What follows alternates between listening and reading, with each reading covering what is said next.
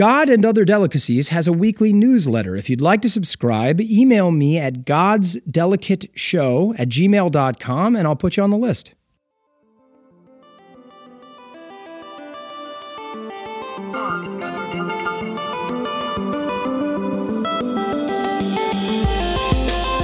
Hello, everyone. Welcome to God and Other Delicacies. I'm Nicholas D'Augusto.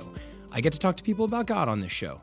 It's a lot of fun for me. I'm glad you're here. I hope you enjoy it. Let's do it. Today, I have the privilege of welcoming Eliza Clark to the show. Eliza is a prolific writer of both television and theater. For the last 4 years, she's operated as both writer and executive producer on the TNT series Animal Kingdom, and prior to that has written for series like Extant and The Killing. Her plays have been produced in New York, Los Angeles, and all over the country, and I had the honor of originating the role of Brock Silver in the world premiere of her play Quack at the Kirk Douglas Theater here in LA.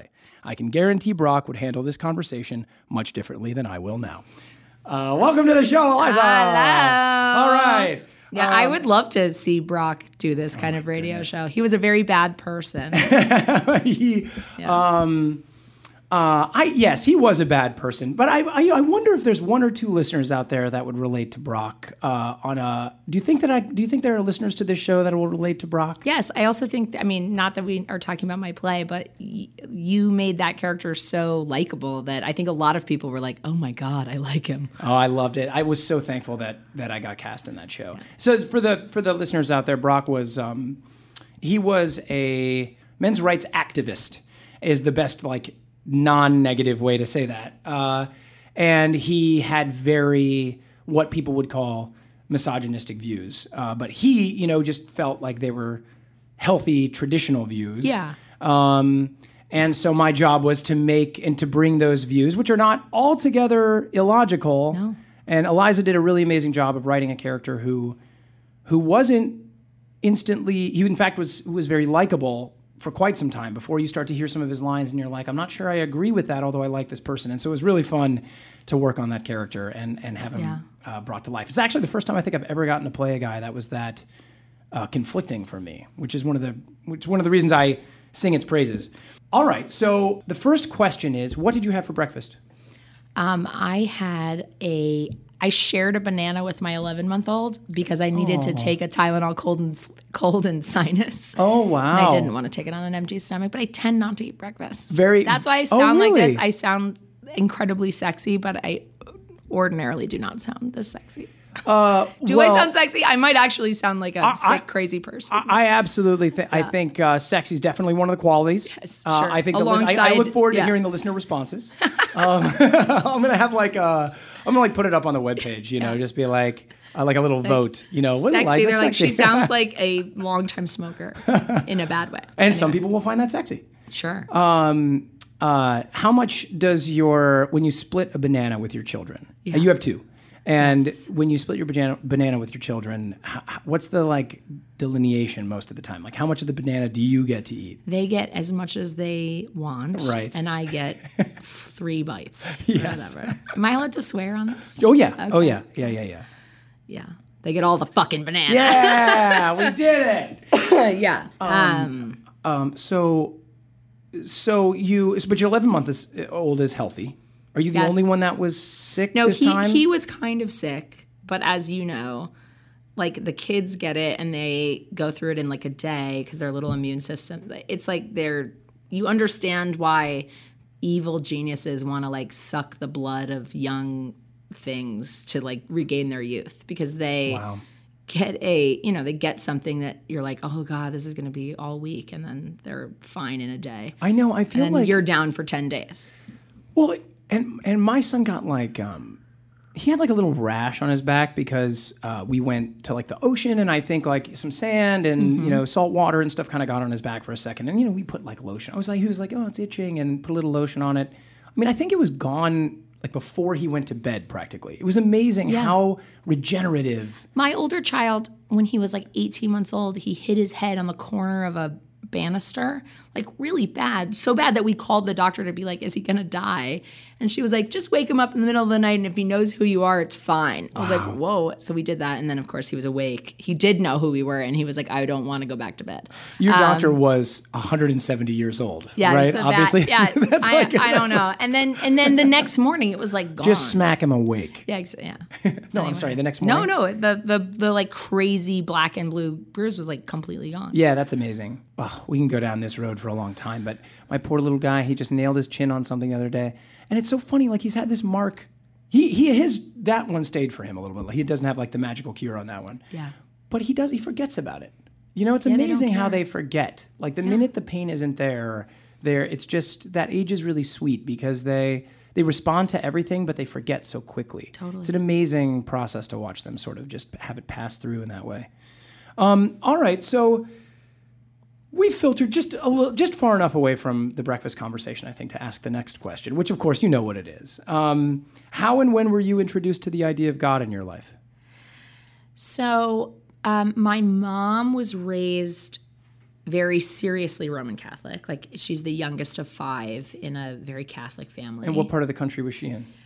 Her dad worked was in the Navy, and they traveled around, but like they lived in Rome for a period of time. And she tells this, my mom was like, had really serious ADHD, sort of still does. And she was a kind of a wild kid, and she was the youngest one. And there's this story about her like cartwheeling down the aisles of the Vatican while her like mortified family looked on. Amazing. And I would love to see that sight.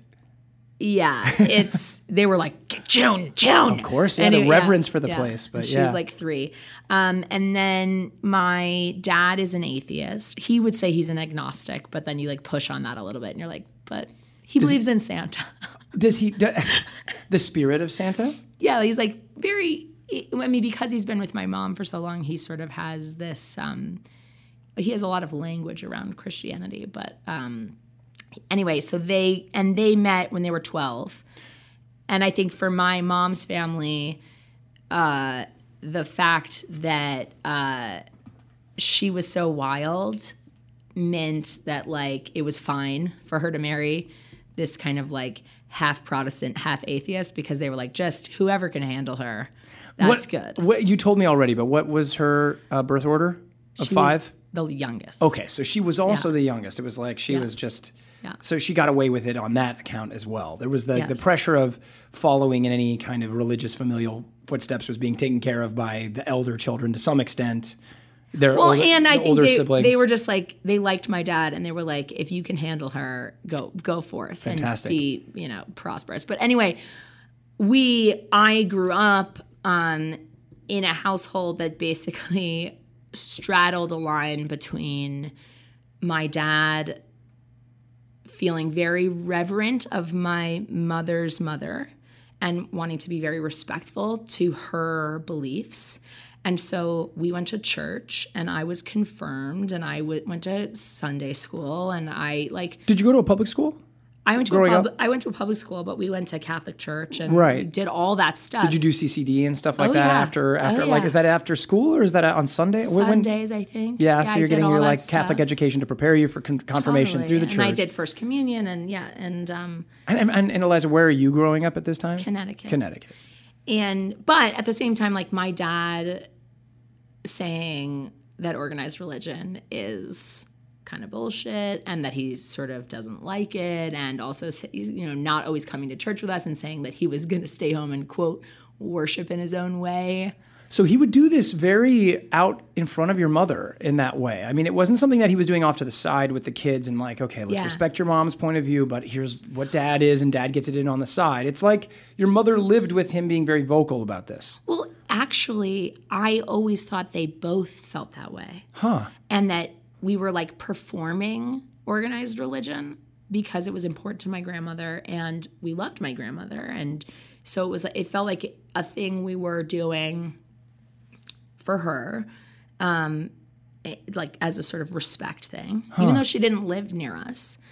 And I also think my dad had to, in order to get married in a Catholic church, he had to do all these classes. And so he would always say to me, even as a kid, like, well, listen, if you marry a Catholic, you need to have had this, which is like, I don't know why he thought I was going to marry a Catholic. So that's one of the ways that he justified it to you was like, if you marry a Catholic, at least I'm putting you through these things so you don't have to do this later in life. Yeah. But that's interesting. So But I remember the moment that my mom told me that she believed in God, and I was shocked. How old were you? I was a teenager. I was like 13 or 14. So your relationship to this your whole life was you thought your dad's point of view was the shared point of view. Yes. And so your mother, although you knew that your grandmother was very devout. Yeah. And you were all like supposed to be good kids around her. Yeah. And that was a way of like honoring your mom and like, let's not rock the boat. I can play along. Yeah. But you were actually, as a teenager, you find out that your mother was more devout than you thought. And so she says that she believes in God. And how much further does the conversation go? Well, I feel like I got ahead of myself there in that story because it has a lot to do with how I thought about it. Basically, like, I shared my dad's point of view. And I remember very distinctly, my his parents have a house in Vermont, like a farmhouse. And we spent every Christmas there and every summer. And I have it tattooed on my arm. Oh, my gosh. It's a very special place. And I remember... Which arm? This arm. You've seen it, I think. Oh, yeah, it's yeah, just like the big house on my arm. I forgot about this. Yeah. This is so great. This is the second time tattoos have come up. I wonder how often tattoos will come up in this conversation. Great. So that's okay. Go on. And I remember being about like 5 or 6 years old and my dad like letting me stay up late and going up on the hill to look at the stars and looking out at the stars and him saying and asking questions about what was out there. And my dad, it's part of a lot of my writing because it was a really formative moment, but he didn't talk down to me, and like maybe he should have a little bit, but because he was like, is that a joke or do you feel that way? Well, I feel both ways because it made a huge impact on me. It's like a part of my writing, but it also scared the shit out of me. I asked him like, is there life out there? And he was like, well, we don't know, but there's not like human life. It's not like there's another planet of us. And, and he said, I think human beings are an aberration. And then I'm, this was part of your dialogue in the play, but like, he was like, I think that, if you think about how long the dinosaurs existed, compared to them, we're like a speck of dust and eventually we'll disappear and it'll be as if we were never here. He said that to me at 6 years old. You were 6? Yeah, and my cousin was with us, and my cousin also, he was a year younger than me. My dad's sister is like still mad at him about it. Because it was traumatic for him. And was your dad's sister, she religious? I think she's religious, but it was more just like, don't traumatize my 5-year-old. Right. And my dad, I think, thought it was a beautiful conversation, and it kind of was. It was just very scary. And I, the idea, because like at 6, you sort of think you're the center of the universe. So to realize both that you're not and also that human beings aren't and that we might disappear and never be. I don't know. It was. So how do you know? This is a magnificent conversation. So So how do you think about this with your own kids? Are you going to tell these things? Now, are you reticent at 6 when you have your very smart, inquisitive child? I've already had these conversations. Oh, you've already had them? I fucked them up big time. No, how did you fuck them up? Well, what does that mean? Well, I have a 4.5-year-old, and he's very smart, and my husband is an atheist, and do you define yourself as an atheist then too? Yeah, I think it's more complicated than that for me, but like and it has to do with like sort of my evolution of thinking over time, but but yes, for most of my life I would consider myself an atheist. But my son has just started asking questions about what happens after you die. And I've said, because also my father-in-law passed away like when Graham was 2 or 18 months old or something. And he doesn't remember him, I don't think really, but he has said some really beautiful stuff about him. Like one time he was in like a hiking backpack on Zach's back, and Zach is your husband. Yeah, sorry. That's okay. No, it's all good. That's my job. And Graham was like pretending to take letters out of Zach's like hair, like taking like mail. Aww. And Zach's like, "What are you doing?" He's like, "I'm getting the mail." And he was like, "What is it?" And he's like, "It's a letter from Poppy," which is his. And what does it say? It says, "I love you." Like, it was just really sweet. Anyway, he talks about him all the time.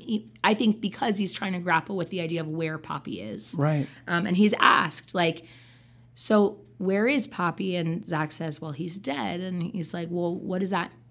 So does he live outside?" Wow. And we're like, "No." Anyway, Zach has had these really beautiful conversations with Graham that have been I think he's been very honest. I got really panicky when he started asking me. And so I started saying, like, well, lots of people believe lots of different things. Like, some people believe in a place called heaven, and some people believe in reincarnation. Like, because also my parents' dog died. And so I said, some people believe that around the same time, no, or like about around the a time year of this ago, conversation. and so he thinks about Poppy and he thinks about Indy, the dog. Okay. And he's like, and I said, well, some people believe in reincarnation, and maybe Indy could come back as a person. And then Graham was like, wow, like he could be a person, and I could come back as a dog. And I said, yeah, maybe. And he said, and then he burst into tears and was like, I don't want to be a dog. Wow. I don't want to be a dog. And I was like, and then he's completely glommed on to the idea of reincarnation, but very specifically that you die and you become a dog. Yes, of course. And oh my gosh. Zach's like, Eli, what? Do you believe in reincarnation? I'm like, no, but I was just telling him some people do. Yeah. But my son believes that when you die, you become a dog. Gosh, that's such an amazing hook on how the little child brain thinks. It's a very fascinating question. Actually, this is a great place to take a quick break, because I want to come back and talk more about exploring like how you want to continue having this conversation with your son. So we'll be right back.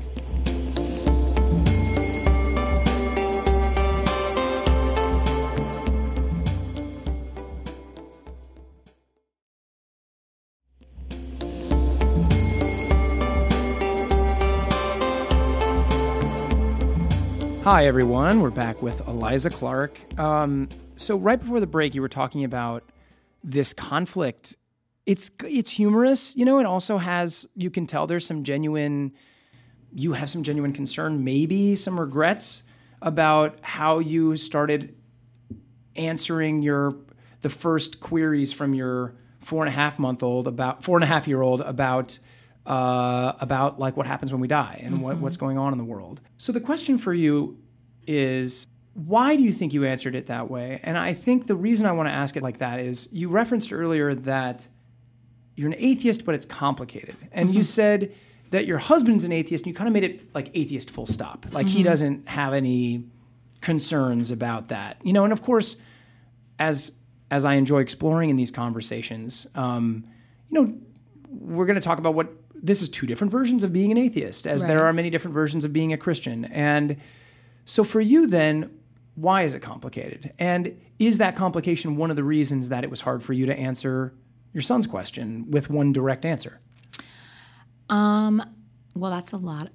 There is a lot of question in there, but good. I just kind of like, that's the arc of where I want to go. I think it's good. I think that, well, I'll start with I'll just start with whatever comes to my head.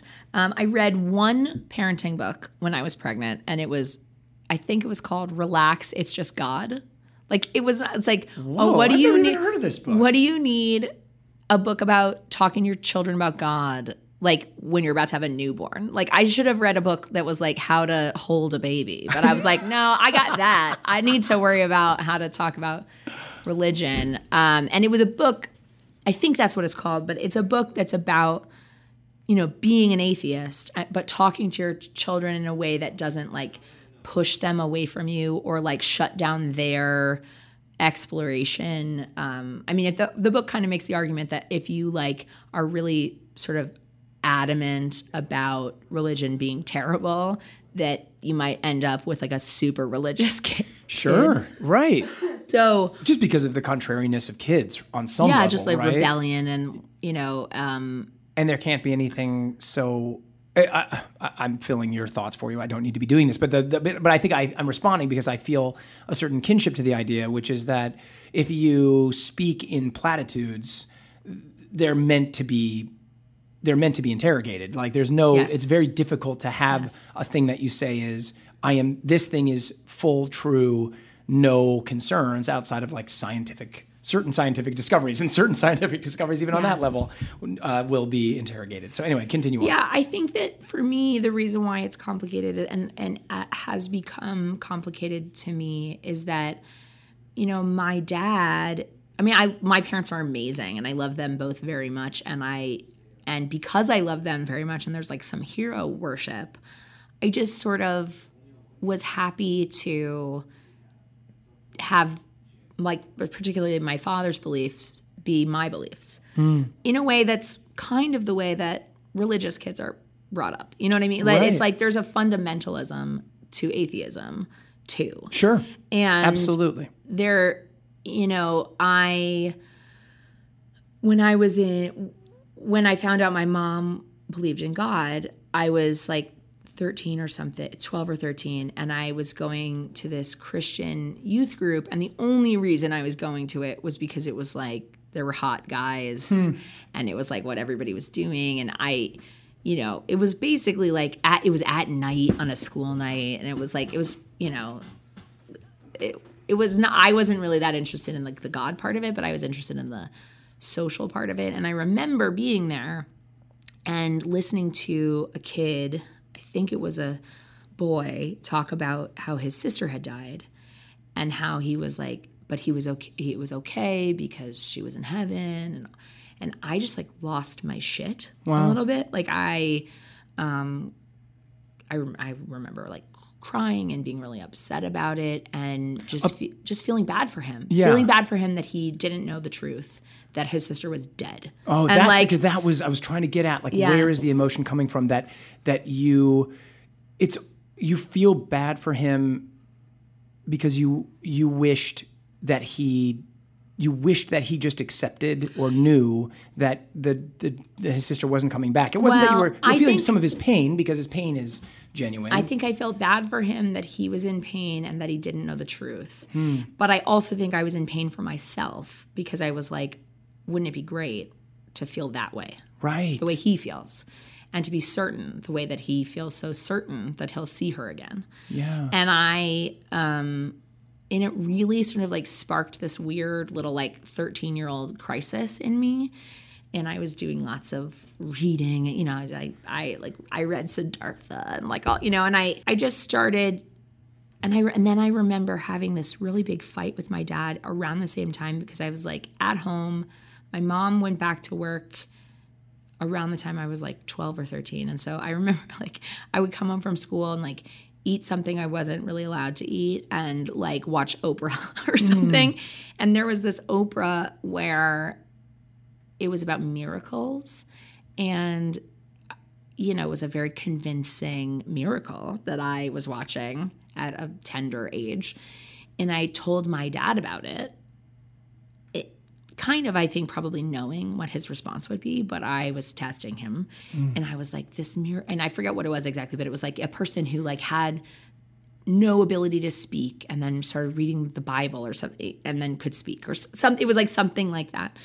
And my dad was like, yeah, like people do anything for whatever, or 15 minutes. Right. Fame. And he's kind of got this like conspiracy theory type brain anyway. Like, it's a liberal conspiracy theory, but it's not like, he's not Alex Jones, but he's got like, he's very smart. He's very scientifically minded, but he likes that, like he likes angles, and I just got really upset with him, and it like really, and I was like, you don't believe in anything, you know, like as a little kid. And then I remember like, But also kind of true. totally. Although I think he would say that's not true. Okay. I mean, you know, and I understand him more now as an adult. But at the time I was like, you know, so angry. You don't believe in anything. And like, I was just excited about this fucking Oprah miracle, Dad. Yeah. And I talked to my mom about it. And I remember in that conversation, as I'm crying about this, she said, well, I believe in God. And I was like, it blew my mind. Wow. I was like, what? How? Yeah. And I don't really think she said anything more about it. But it was like, I don't know. But she's very quiet about it. And she doesn't, I don't think, you know, she doesn't go to church. She's not a Catholic anymore, really. I mean, maybe she would say she's a Catholic, but she doesn't like practice Catholicism. But she believes in God. And I was like, that's wild to me. Yeah. So how many times have you had that conversation with your mother since? None.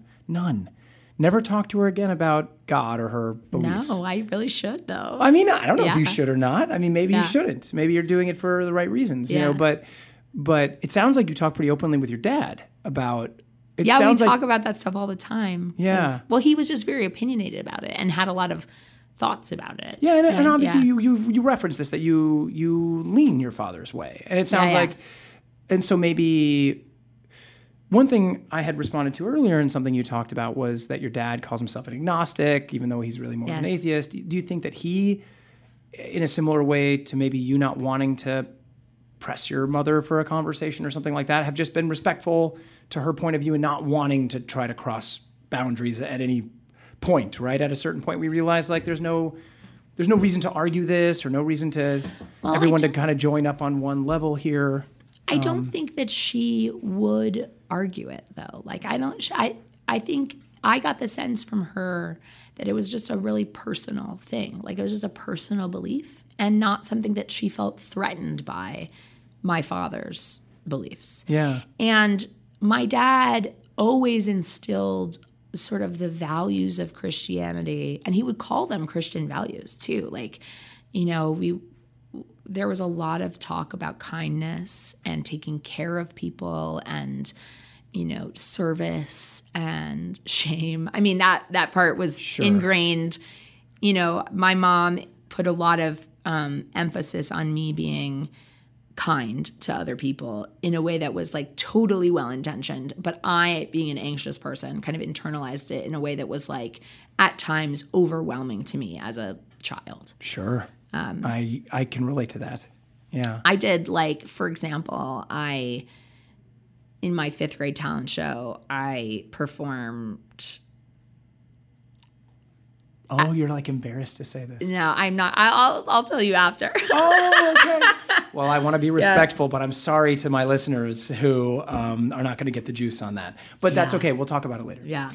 Oh my God, I've had so many embarrassing things. I have a certain. Oh my gosh, yeah. It's amazing when you think back on.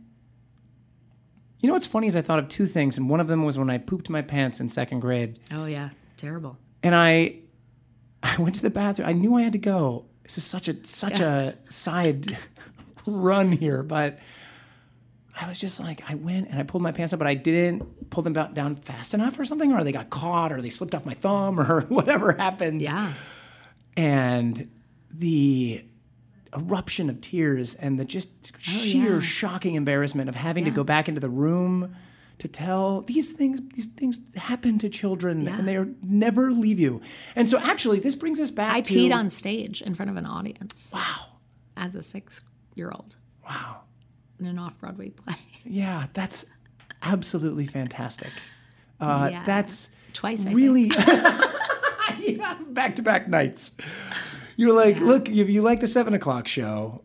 Yeah. And so here we are, right? We're talking about the things that happen to us when we're kids. And so so a lot of what we're talking about here, you know, it really lit up for me, partly because of my point of view, right? I'm a father. Yeah. My son's a little bit younger than your oldest. And he hasn't quite gotten to these questions yet, although we're introducing them like little by little through different books and things. Yeah.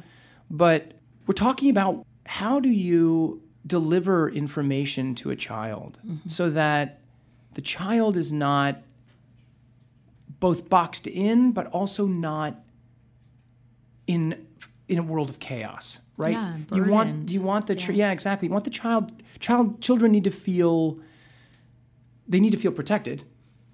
And so one of the things you're talking about, and one of the jokes that you're talking about, is your father exposed you to these very big thoughts at a time when maybe you wonder if maybe you needed to be a little more protected. One of the first plays I wrote, like in college, was this play. It doesn't really matter, but in it, there's a line where the main character, who's basically me, says, "God is dead. My father killed him when I was young." Wow.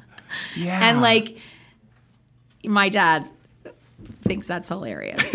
And I'm glad that you had a dad who could like laugh at that. Totally. Line. I don't know how you feel, but like, I also just feel more and more as a parent that like, I don't think it's anything that I need to forgive, because it's like, it's just my dad was being himself, but it's like, he was just doing the best he could. He was trying to be honest. And honestly, like, he changed my worldview in a way that has been very valuable to me in my work. So I'm not like mad about it, but it is, I do see my child is very much like me, anxious, and afraid of things that in his imagination, he's imaginative, and like, I just recognize myself in him in lots of ways. And I think I'm like trying to have a do-over a little bit of like, Zach's telling him the truth, and however we perceive the truth. Yeah. And I'm kind of like, is it so bad for him to have a moment where maybe he could just think like he becomes a dog? I don't know. Yeah. I don't know. It's I guess the question is, do you feel like, personally, do you let yourself, how have you adapted to that?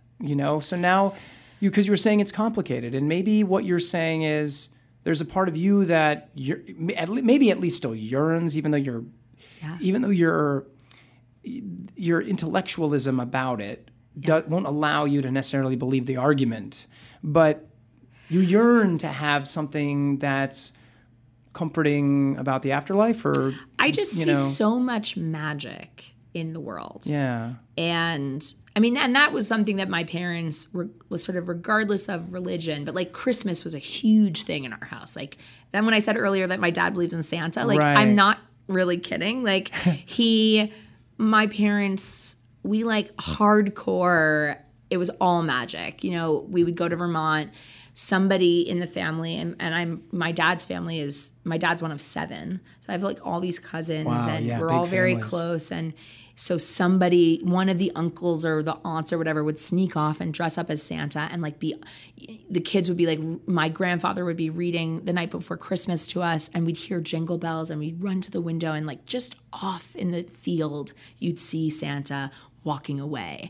And it was like, I 100% believed that I had seen Santa. Like, It was kind of divorced from Jesus, but it was like magic. And it was, this spirit of Christmas, reading The Gift of the Magi, and like the sort of the values of Christmas, not really about Jesus, but about like, fellowship, your fellow man, goodwill on earth, peace on earth, like all of that stuff was so important to my family that like, it's all the things about Jesus. It's just without the Jesus part, kind of. Right. So I don't know where I was going with that, but I yearn for magic in my life. It's hard for me. And what I was saying before about like, just adopting my father's point of view, it's like I don't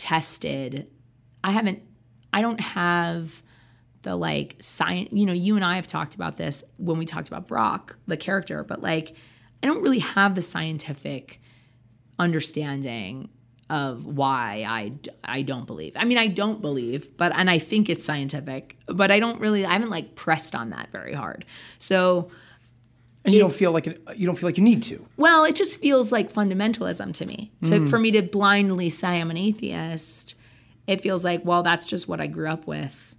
Just like somebody who was born into fundamentalist Christianity grew up with that, and they say they believe in God because their parents believe in God. Right. And so I mean, I don't believe in God, but I have not, I have a sort of, I don't know, I have like a sarcastic way about me, about dealing with these issues that I have in recent years tried to press on a little bit. Like, why am I so disdainful of belief?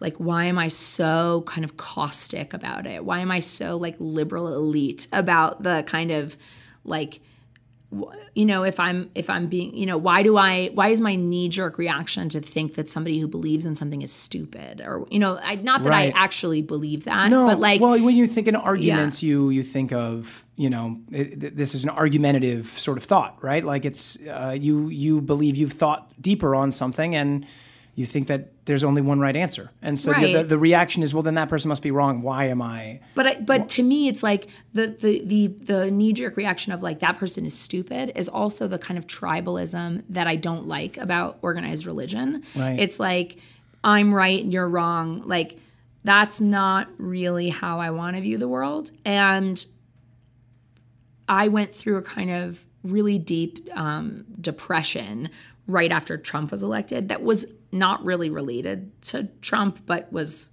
sort of exacerbated by it. Like I'm just a chemically depressed person, but I had gone off of my antidepressants because I'd had a kid, and then I hadn't gone back on that because I'd been feeling kind of okay. And then it was like creeping up on me and I was feeling kind of not great, but like I also, you know, have a lot of resistance to medication for also reasons that have to do with my father. Right. Yeah. And I love you, Dad, because I know you'll listen to this. Yeah, I think of these things like, you know, I don't want to derail your story. Do you want to? Well, it was like sort of sneaking up on me in a way that I couldn't, that I wasn't on top of. But I kept thinking I bleached my hair blonde. I I just was getting angrier and angrier and angrier about like the pussy grabbing, all that shit. I just was like, it was like igniting something in me that was commingling with my, you know, just chemical anxiety and depression. But I was like, but don't worry, Eli, you know, Hillary's going to win and everything's going to be okay. And then she didn't, and he won, and it just, my world kind of crumbled. And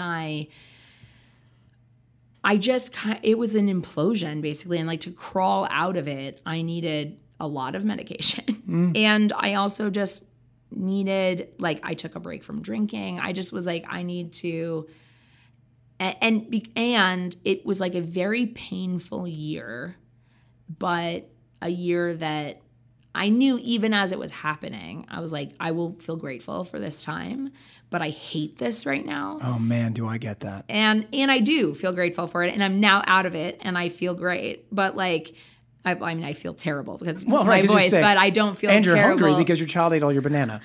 Yeah, I'm always hungry because they never let me eat. They look at me like, why would I share this with you? Anyway, but you're stronger. You know, totally. you have now, it sounds like what you're saying is you've anchored yourself in certain ways or let go of certain anchors, whichever way you want the kind of metaphor to work, that, you know, you are stronger and both free of certain like vulnerabilities. I just was trying, as part of that experience, and like, I'm just a person, you know, I guess I grew up Catholic, but it's sort of a waspy way of being, but just like that your happiness is something that you're in control of, and you need to like pick yourself up and be okay. And I have, you know, over the course of my life realized that that's not something that is entirely true. And I don't like feeling my feelings, hence the drinking. I mean, I wasn't like a problem drinker, but like I do enjoy a glass of wine. Yeah, this is or incredibly three common. In order to like not feel my feelings. And I was like, I gotta not do that. I gotta feel what I'm feeling. I gotta like get my head around it. This is gonna be terrible and painful. And part of that was like letting go of the idea that I knew everything. Yeah. The fact that you have shared this so brazenly, like so openly, is, I think, a real gift. So I appreciate that. And this is a moment where we got to take a quick breather, but then we'll be right back.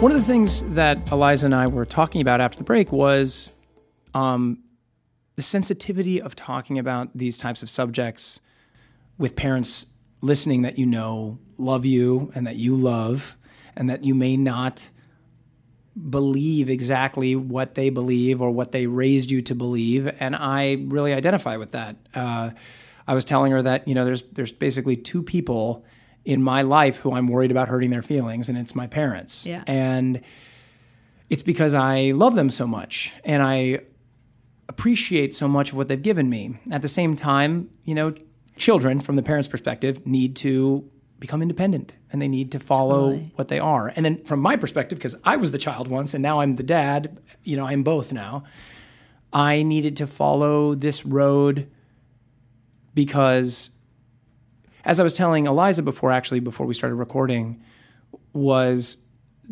there's a reason I'm doing this show. It's something I love. It's a conversation I love, but it's difficult for some people. Some people don't want to think about this, or some people have very, very fundamentalist views, as you said. And I think very eloquently and very importantly, you mentioned that fundamentalism exists both on an atheistic side and on a religious side. And we have to be careful about how stringent we are with our rules. And so having this conversation with people that I respect, over and over again, only reminds me how much I love just living in a world of conversation about it, and not so much about believing one thing entirely. Yeah. But I understand that at times, by not believing in one thing entirely, you ruffle feathers. And so that's part of what this conversation is about too, is just about bringing something to people that's challenging.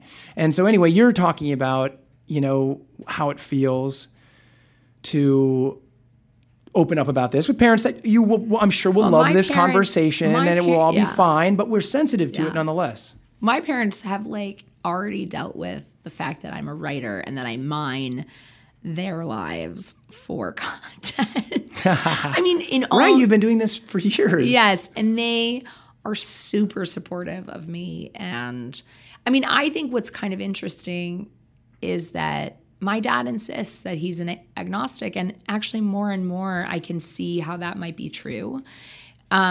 And so part of what's interesting about this conversation is thinking about it from my perspective as a parent.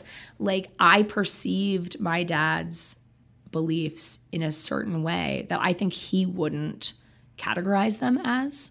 He would say, that's not what I meant. And I'm like, but here's what I heard. Right. And it's just really interesting. And I just kind of worship my dad. And that's why I am a 33-year-old woman who just for the first time is maybe I should think about this for myself. Yeah. But I also probably, will land back in a place where he is. But that's No, but this is perfect jumping off point for my next question, which is, so where do you feel like where you're proud of what you're building as a spiritual sort of structure, or a magic adjacent structure for your family and your children, right? You talk about, you have a reverence for the magic that was created at Christmas, and the magic that you see in the world. We have fairy doors on the trees in our yard. Oh. Yeah, and fairies come through them sometimes and leave things. Oh, how beautiful. So you guys will plan almost like little tooth fairy, kind of things, but they're random. They're random. Oh. I think for me, I don't know that I have a spiritual life. I mean, I want to, and I think I get that through experiences. I get that through theater. I get that through sitting in a room with people. I get that through singing. One of the things I miss about church is singing with people. Like when I'm at like a Dodgers game and everyone sings Take Me Out to the Ball Game, like I get teary-eyed. Like I cry at the Star Spangled Banner, and it's not because of my like immense patriotism. It's just like everybody singing together is beautiful. And like my, two of my best friends and I will get together and we'll like go do karaoke, and I force them to, it's like my best friend from high school and my best friend from college, and they didn't know each other. I like brought them together. Now they're very, very close friends, and the three of us will go and I'll like make them sing. Make them sing. They love it. They fucking love it. But like we'll sing like "Hold On" by Wilson Phillips in 3-part harmony, or we'll sing like, that's such a classic, "The Rose" or whatever, and we sing it in 3-part harmony. And the whole time, the three of us are like, "This is so embarrassing." Like, but we love it. Like we learned that song. We learned "Call Your Girlfriend" with the cups and doing the cup thing. Yeah. And like it was so. That kind of thing to me actually like is spiritual. Like hearing my voice in harmony with another person's voice is where like God lives. You know what I mean? Because I'm such a good singer. Yeah. No, just because there's a way that resonates in your like bones that is incredible. And I feel the same way about like when you're in a theater and you're sitting with people in silence and something happens and it's like scary. And you're like, we all know that this is a theater and that those people are actors and that this is a play. But like, I'm afraid, or I feel sick, or I feel whatever. And like the ability of human beings to like create that and then to create that in a room together is magic. It's magic. Yeah. And so the first part of my quote unquote spiritual journey is just trying to examine my disdain for belief. Like just trying to go like, why does it matter to me so much that I know that I'm just so judgmental? Like, why do I need to be that way? Why do I need to be right about this when nobody knows? And so that's where I am. I mean, whether I will ever come out of the other end of that with some other belief, I don't know. But like, my husband bought me a tarot deck, and I was like, this is hilarious. But like,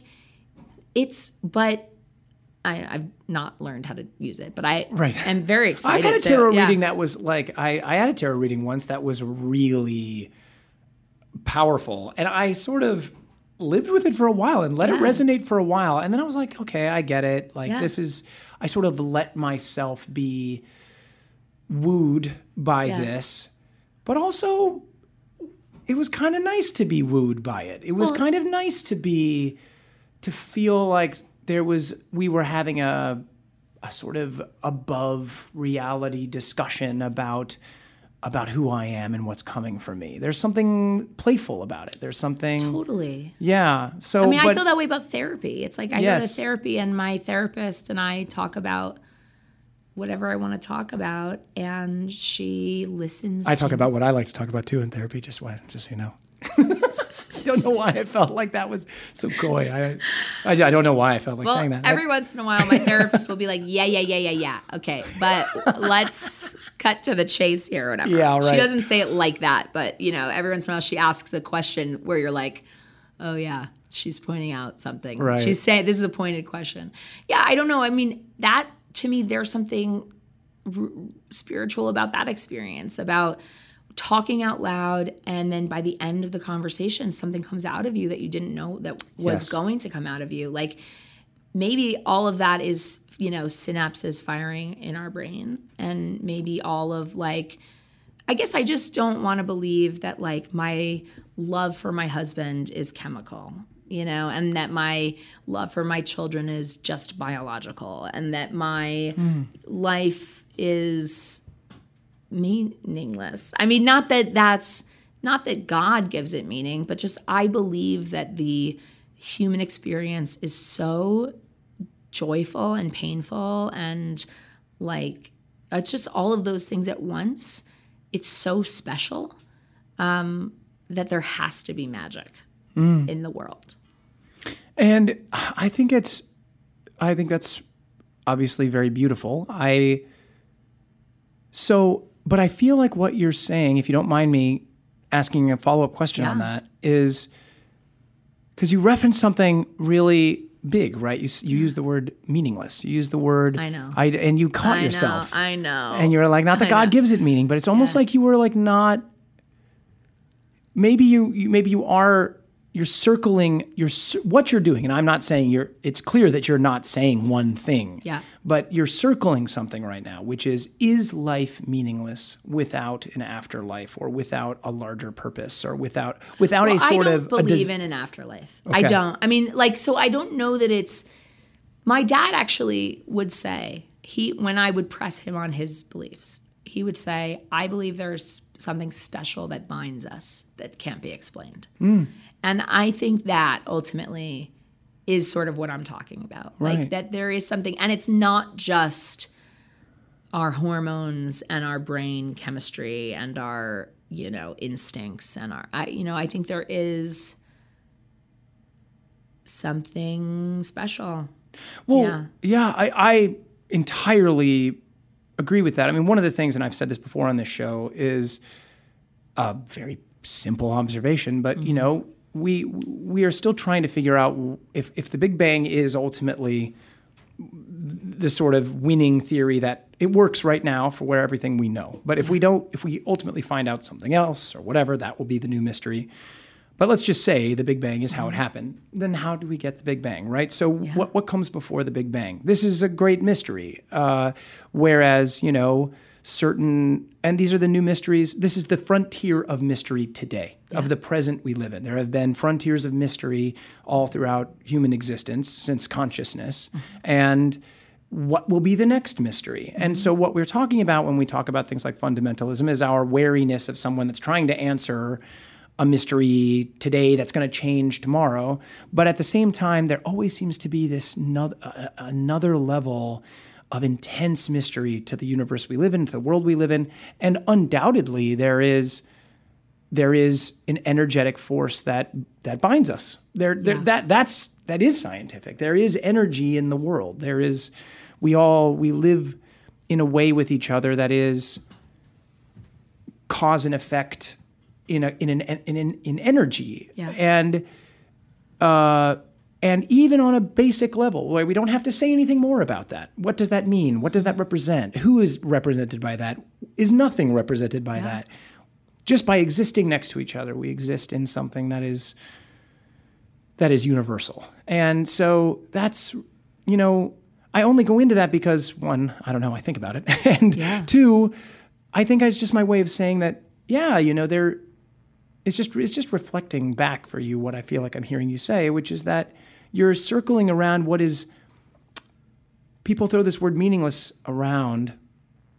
And what are we saying when we say that? And what are we saying when we think, can we live with just that? That's what a lot of people, atheists, can you live with that? And some do, and they live fervently. You look at someone like Christopher Hitchens, who was just like beautifully antagonistic, and lived in this hyper. He also wrote Why Women Aren't Funny. Right. So you're right about that. Christopher Hitchens. You're right about that. He's right about that. Women aren't funny. No, that's not true. And also, you're right. But, you're right. You're right about that. I mean, he was a prick. But also, that article was so stupid. I was like, I didn't fuck read the you, article. Christopher. I did hear that. Yeah. I haven't read that article. It was dumb. He was wrong. Was he not being funny in the article? No, he was deeply unfunny. And he also was like, I can't remember it exactly because it came out when I was in college, but it was like, women aren't funny unless they're unattractive. And then or something. It was very. Oh wow! It was gross. Yeah, that is gross. Yeah, but he had other good ideas. He had other good ideas, but I guess what I'm saying is, no. Look, this should be. People aren't perfect. This should be heard. He deserves to catch shit for what he deserves to catch shit for. Yeah. But he is a firebrand in one direction, and we get to choose how we live with it. I don't know. I don't want to drift off either here too far, but we're talking about how you organize making the choice around living with. What is enough and what isn't enough. Do you feel like so your husband doesn't live with any sort of conflict around this? you'd have to ask him, but like, I don't think, I mean, you know, his dad died, and it was, he talked about like, our son was 2, and then he came home and he said, Daddy, and he heard it in a completely new way. And like, he wrote this kind of beautiful Instagram post that's very funny about his dad on Father's Day, like I think right after he died, like the next year, that was like, I'm missing this dad today, but I'm also aware that like he's dead, and that even if there isn't a heaven, which there isn't, like he's up there not able to read Instagram because he does, you know, like whatever. Right. It was a very funny, but like, you know, he's dealing with grief, and that's an interesting, I don't know. I mean, it's an interesting thing to have to grapple with in a more real way. And I haven't, you know, I've lost people that were important to me, but you know, my grandfather, my dad's dad, died when I was, I don't know, a few years ago, and it was really hard because he was a really important person in my life, but he was also very vocal about his beliefs, which were that life ends and then you're done, and that he was okay with that. And so that made it kind of okay for me, sort of, and that he was kind of in pain at the end, and he was ready to go. But it, you know, but also it's still horrible. It's still horrible to lose somebody. Yes. Whether or not they're old and they lived a great life, it doesn't really matter. I mean, obviously that's the preference, but you still miss them, and I don't know. And you live with their memories. And that's another thing, right? And how do we relate to the memory? Yeah. And some people use that as a conversation that they keep alive and feel like that person exists. Yeah. But I mean, I lost my grandmother, and sometimes I still wake up and I'm like, oh my God, she's dead. Yeah. You know, and I'm like, wait, how is she dead? She feels so alive to me. Yeah. You know, what does that mean? That she feels so alive to me? And then when people get to kind of feel that the way they want to about that, they can make the choice that, no, she is alive to me in a way that's spiritual, or she's not alive, but she's in my memory, and so I keep her alive. You know, I just feel like, there's a sort of electric pulse that I get in certain places, and when I read certain things, or when I have a really good conversation, or like that, I just feel, I don't know, there's something otherworldly about it. Like the sort of, you read a book and it like electrifies something in you, or you see a piece of theater and it does the same thing. Like you hear music and it like awakens something in your bones, and that you can't explain. And I just feel like that's my religion. I don't know. Like, look, my religion is Santa. It comes back around. Like, I had a magical childhood, and I want my kids to have a magical childhood. I remember, you know, the first Christmas where I was like 14 or something, and I was excited to be downstairs with the grown-ups, putting presents under the tree and being Santa. I was excited about it because I was old and whatever is cool. And then I was old, like 14. That's too old. But I was like, I was there, and then I was like, you know what? I don't want to do this. Like, I want to go upstairs and be awakened by the stocking at the end of my bed. Like, I know my parents are filling it, but I want to go upstairs right now and go to sleep. Like, I want to believe in magic, and I do. Ugh. What a perfect ending. I mean, you really nailed it. Are you a writer? You know, I'm so thankful for these conversations. I'm so thankful that you came in. Thanks for sharing. Thanks for being so generous. Thanks for having me. And thank you all for listening. I'll see you next time.